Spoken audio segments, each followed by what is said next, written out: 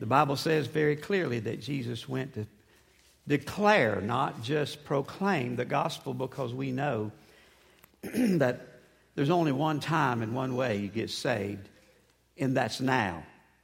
Once we go into eternity, it's too late. Jesus went in to declare into the spirits in prison, whether some refer to as Hades, Gehenna, Tartarus, and all those are biblical original names for the place of Sheol, the place Jesus called hell. You could look at it and say, man, wasn't that interesting? That he walks into the very place where people rejected him and denied him, where the angels had fallen out of heaven and demons, and they all got to see that Jesus was real. Now, I personally theologically believe that he also emptied paradise at that time where were the Old Testament saints. But an interesting time, the third was when Mary came to the side of the tomb, and Jesus looked at Mary and said, don't touch me, for I have yet to ascend to the Father. Now we know that Jesus was here on those 40 days, but Hebrews 9 gives us a little insight that Jesus went on and sealed the deal. You ever wondered why we had the Old Testament sacrifices, and you ever wondered why the blood was such a big deal? Well, if you read Hebrews chapter 9, you read it, you'll see that Jesus went into the Holy of Holies in heaven, and he sealed eternally your sins and mine.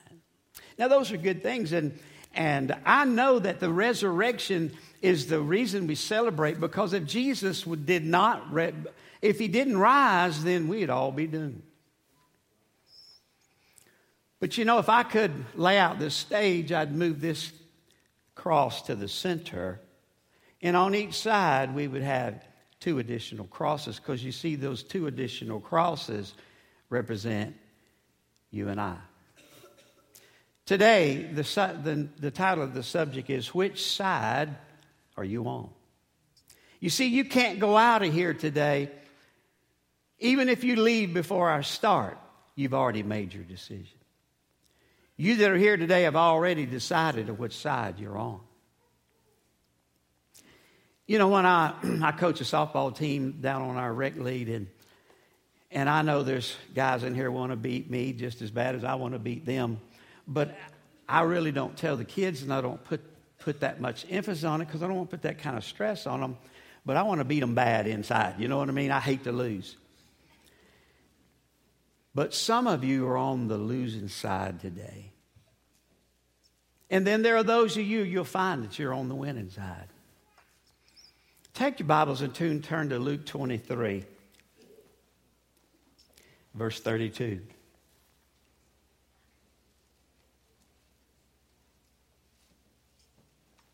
The scriptures say 2 others, both criminals, were led out to be executed with Jesus.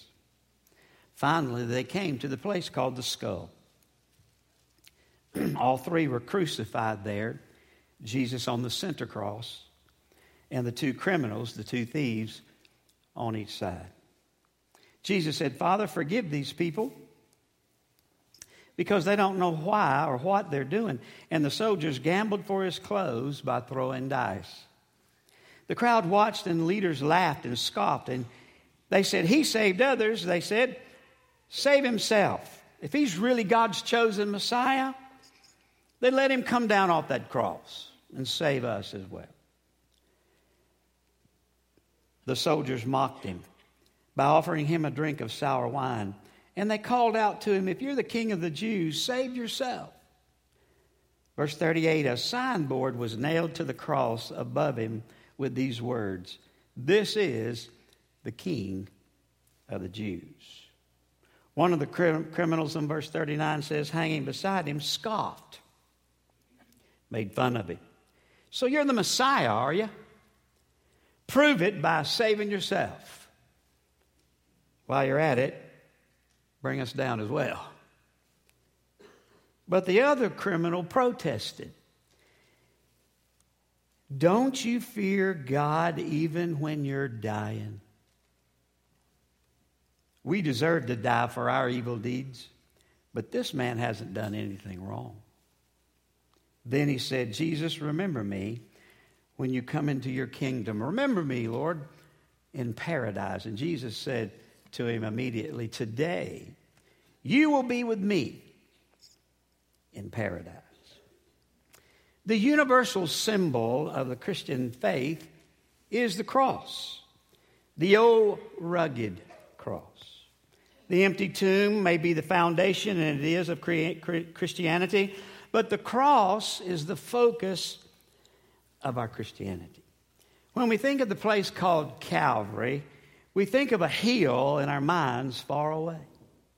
We think about a place of such horrific judgment.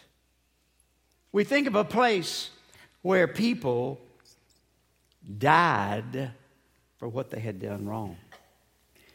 You see, that day, 3 crosses existed. One in the middle was the cross of redemption. The second cross was the cross of reception. And then there was the cross of rejection. Someone observed that Jesus did not die in a cathedral between 2 candles. He died on a cross between 2 thieves. Isn't that interesting? One day, long ago, when the Father was thinking about how everything was going to happen, and not only through his foreknowledge, but he realized that there would be a meeting between the Savior and 2 criminals. Between 2 criminals, they would meet their Savior. As we think about that today, I want you to think just for a moment, because the disciples, as they were, the Bible declares there were 12. But 11 of them was on one side and 1 was on the other. The 11 disciples, even though they weren't perfect, they made some horrific decisions. Judas, the Bible tells us, was a man, and I read John 17:12, while I was with them in the world, I kept them in thy name. Those that gavest me I kept, and none of them is lost but the son of perdition. Who is the son of perdition? He's referred to 2 people in the Bible. One was Judas, and second of all was the Antichrist. Judas was one who sold Jesus out. You say, but now, Mike, have you read your Bible? I said, yeah. Have you read Matthew 27, verse 3, that says, then Judas, which had betrayed Jesus, he saw he was condemned, repented himself, and brought again the 30 pieces of silver to the chief priest and the elders, saying, I have sinned in that I betrayed the innocent blood. And they said, what is that to us? You say, Mike, see there, Judas did go. Oh, you're missing something. Now, I loved when Tristan got up and gave all those Greek words, for love not too long ago. Made him look smart, didn't it? Well, I thought he was smart, and he is smart. But you know what I realized? When you go and you look up the word repented in Matthew 27 that I just read, it doesn't mean the same repentance that you and I come to Christ on. That Greek word means of a changed mind, of a changed heart. While Judas felt sorry, Judas felt regretful. He felt bad what he did. He truly, genuinely did not repent. The same repentance that Jesus looked at Peter and said, yep, Peter, you're going to deny me 3 times. But when you repent, and what do we find? Where do we find Peter in the book of Acts? Preaching. 3,000 people come to know the Lord. What happened to Judas after he felt bad at what he did? The Bible says he went out and hung himself. Now, Judas did not go to hell, or he wasn't punished because he killed himself. He was punished because he didn't repent. Now, there are people in here, as I said, there's some of you on the side of redemption, and there's some of you on the side or repentance, or some of you on the side of rejection. I wish that I had the power. I wish that I had the unction, and I could just take and like some faith healers, I say, they just throw their coat over somebody and there's a change. Unfortunately, when it comes to salvation, I can't do that for you. And the Bible even limits the Trinity against that. That the Trinity, the Holy Spirit will come and it will draw you, but it can't make you decide on what side of the cross to be on. One day you're going to die. One day you're going to lay these bodies down. And I just want you to know, when you do, that decision at that moment you will have made. Now my question to you is, what side of the cross are you on? You see, Jesus was the cross of redemption. And we find him not as a hopeless sinner. It's not an accident that Jesus ended up in the middle of the cross. It was an appointment. Isaiah 53 verse 12 says this, and he was numbered with the transgressors, and he bore the sin of many, and he made the intercession for the transgressors. Colossians chapter 2, 13 to 17 says that Jesus took your sin and went straight to the cross and nailed it to the cross. He took every record that was against you eternally and forgave it on the cross of redemption. My friend, only Jesus, God Almighty, could do that. 3 crosses on Calvary's hill, surrounded by a mob. 2 crosses bore 2 dying thieves, and 1 was the Lamb of God. 2 crosses bore 2 dying thieves who justly suffered shame. The 1 cross bore God's sacrifice, the Lamb of the sinners slain. 1 thief received the dying lamb, repented of his sin. The other thief refused to hear and did not enter in. One little boy who thought he was pretty smart, and some of you may feel like you're smarter than the average bear, decided that he heard that his neighbor, who was so wise, that he was going to show him he was wiser. So what that little boy decided to do was to go next door, and he caught this little bird, and he was going to hold that little bird in his hand and ask the question to supposedly one of the wisest men where he lived, is this bird alive or is it dead? The little boy said, if that man says that bird is alive, then he's going to open his hands and the bird will fly. But he said, if he says that bird is dead, he'll do the opposite. I just messed that up. But it was the opposite of both what he said. He looked at the man and he said, sir, is this bird alive or is it dead? And the man with such wisdom looked at the little boy and said, son, it's all up to you. You see, Jesus done everything that he possibly could to see to it that when you lay this body down, that you'll be with him in glory. It was never his intention. I do not believe that hell was created for those who would reject Jesus. But because there are those who do, that is exactly where you and I'll go and spend eternity with all of the angels who rebelled and all of the demons that are chained up. We will spend our lives there forever. We see, second of all, the cross of repentance. Look at verse 40, Luke 23. Don't you fear God, he said, even when you're dying? When we deserve to die for our evil deeds, but this man hadn't done anything wrong. Then Jesus said, remember when you come in your kingdom, Lord. And Jesus says, today you will be with me in paradise. Paul said in 1 Corinthians 15:3, for I delivered unto you first of all that which I also received, how that Christ died for our sins according to the Scripture. He died so that you and I could be saved. You say, Mike, is that the only reason Jesus died?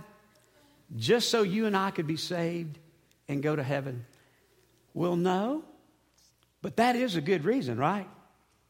If you go over one day, and I encourage you to do so, take your Bible in the Red Letter. I love that song, Red Letter, didn't you? That was a cool song. Well, go on the Red Letter version of Luke 16 and read just how dramatic it was for the rich man who died, and he ended up in a place called hell. John Newton wrote, I saw one hanging on a tree in agonies and blood, who fixed his languid eyes on me as near his cross I stood. Sure, never to my latest breath can I forget that look. He seemed to charge me with his death, though not a word was spoke. My conscience felt alone, my guilt, and plunged me into despair. I saw my sins, his blood had spilt, and he helped to nail him there. A second look he gave, which said, I freely all forgive. My blood is for the ransom paid. I die that thou mayest live. One simply prayed, Lord, remember me when thou come into thy kingdom. He was a thief. He was a murderer. He wasn't even a churchgoer. Maybe he was like me when I came up. My dad and mom, my mom made it every once in a while. We knew what was called a Sunday school. We didn't know much about church coming up. And many of you followed that same pattern. But don't you miss this truth.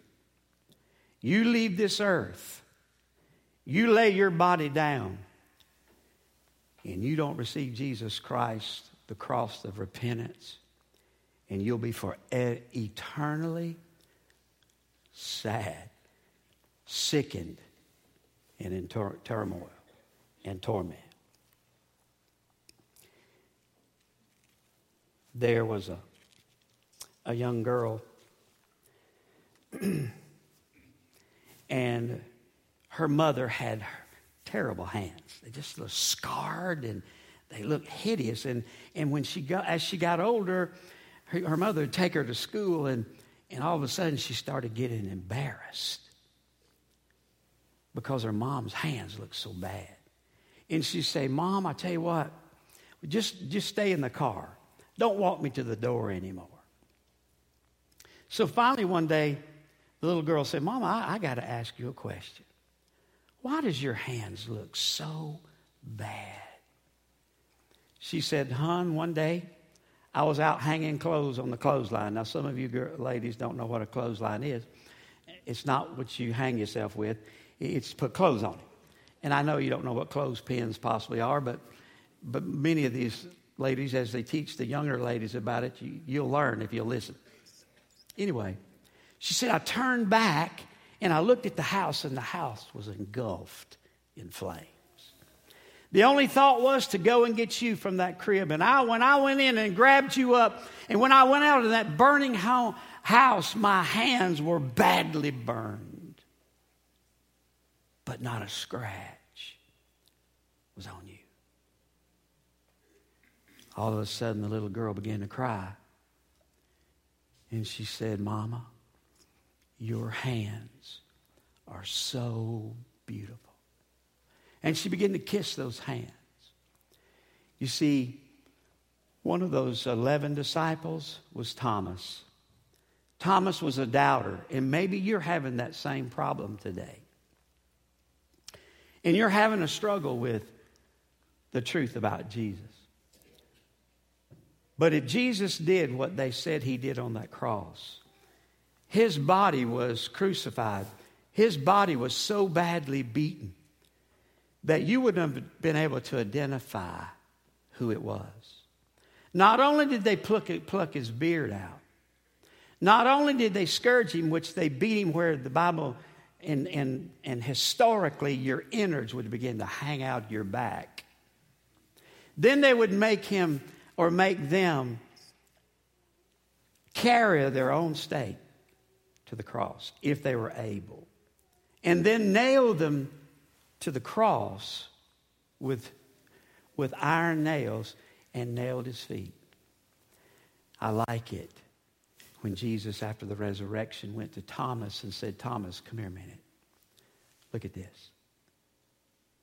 And all of a sudden, I'm almost sure Thomas began to weep. He began to cry. You are truly the Son of God. Now, many of you sit here today and you say, Mike, all this sounds just great. It all sounds wonderful, but I struggle in my belief. Ladies and gentlemen, one day you'll not struggle anymore. One day you'll stand either on the side before Jesus, and you will kneel according to Philippians 2:10. Every tongue will confess and every knee shall bow. So whether you're in hell or whether you're in heaven, you're going to see the proclamation of what he did for you and me. The third cross is the cross of rejection. Verse 38, one of the criminals hanging beside Jesus scoffed and said, so you're the Messiah, are you? Prove it by saving yourselves and us. And while you're at it, not only save yourself, but save us. In verse 34, it says the soldiers gambled for his clothes by throwing dice. Verse 35, he had cried for something to drink and on, and they served him a sour, rotten wine. Another form of scoffing. My wife said something kind of strange yesterday because I wasn't paying attention. And that's pretty much the way I live my life sometimes. I don't pay attention. She said, have you noticed that there's not that, or at least on DirecTV menu, that it's getting less and less each year about the stories of Jesus? And I said, well, I'm thinking about this, and I thought about a statement I'll make in this message. Have you not noticed how more wicked our world's getting? Have you not noticed how evil it is around us? Do you have to be told that we live in a wicked world and an evil? When I was a kid, I'd probably ask you, what did you mean? In Matthew 26, verse 53, it says, don't you realize that Jesus said, I could have called to my Father, and thousands of angels would have come to my rescue? Don't you know that? Don't you know that I gave my life up? Nobody killed me. I took my own life for you. I could have called out heaven. 10,000 angels would have showed up. But then he went on to say, but if I did, how would the scriptures have been fulfilled that we know about him coming for you and for me? You might fit the story, hopefully not now.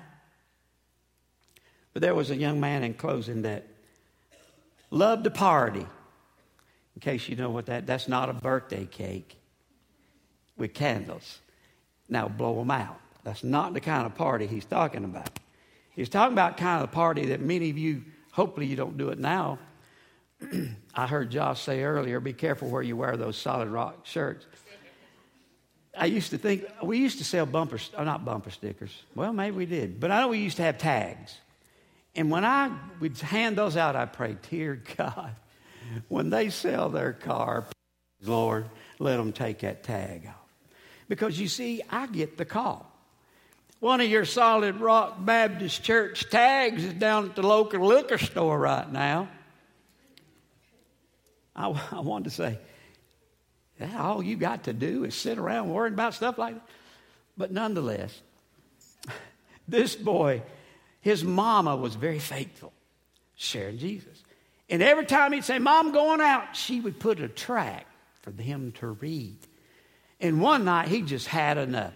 He said, Mama, I'm getting sick and tired of you giving me these gospel tracts about Jesus. Is there not some place that I can go where there won't be people witnessing to me or praying for me or telling me that Jesus loves me? She looked at him with a quivering lip and she said, yes, sir, son. In hell, nobody will ever give you a tract. Nobody will ever worry about praying for you. And you'll probably not hear the gospel in hell. And I say this with all my heart and with love in my heart. Don't wait. If that's your decision, the cross of rejection, don't dare wait until it's eternally too late. I can't make you get saved, but I'd sure love to be able to, but that's not my job. You have a choice to make. And that choice is going to be one or the other.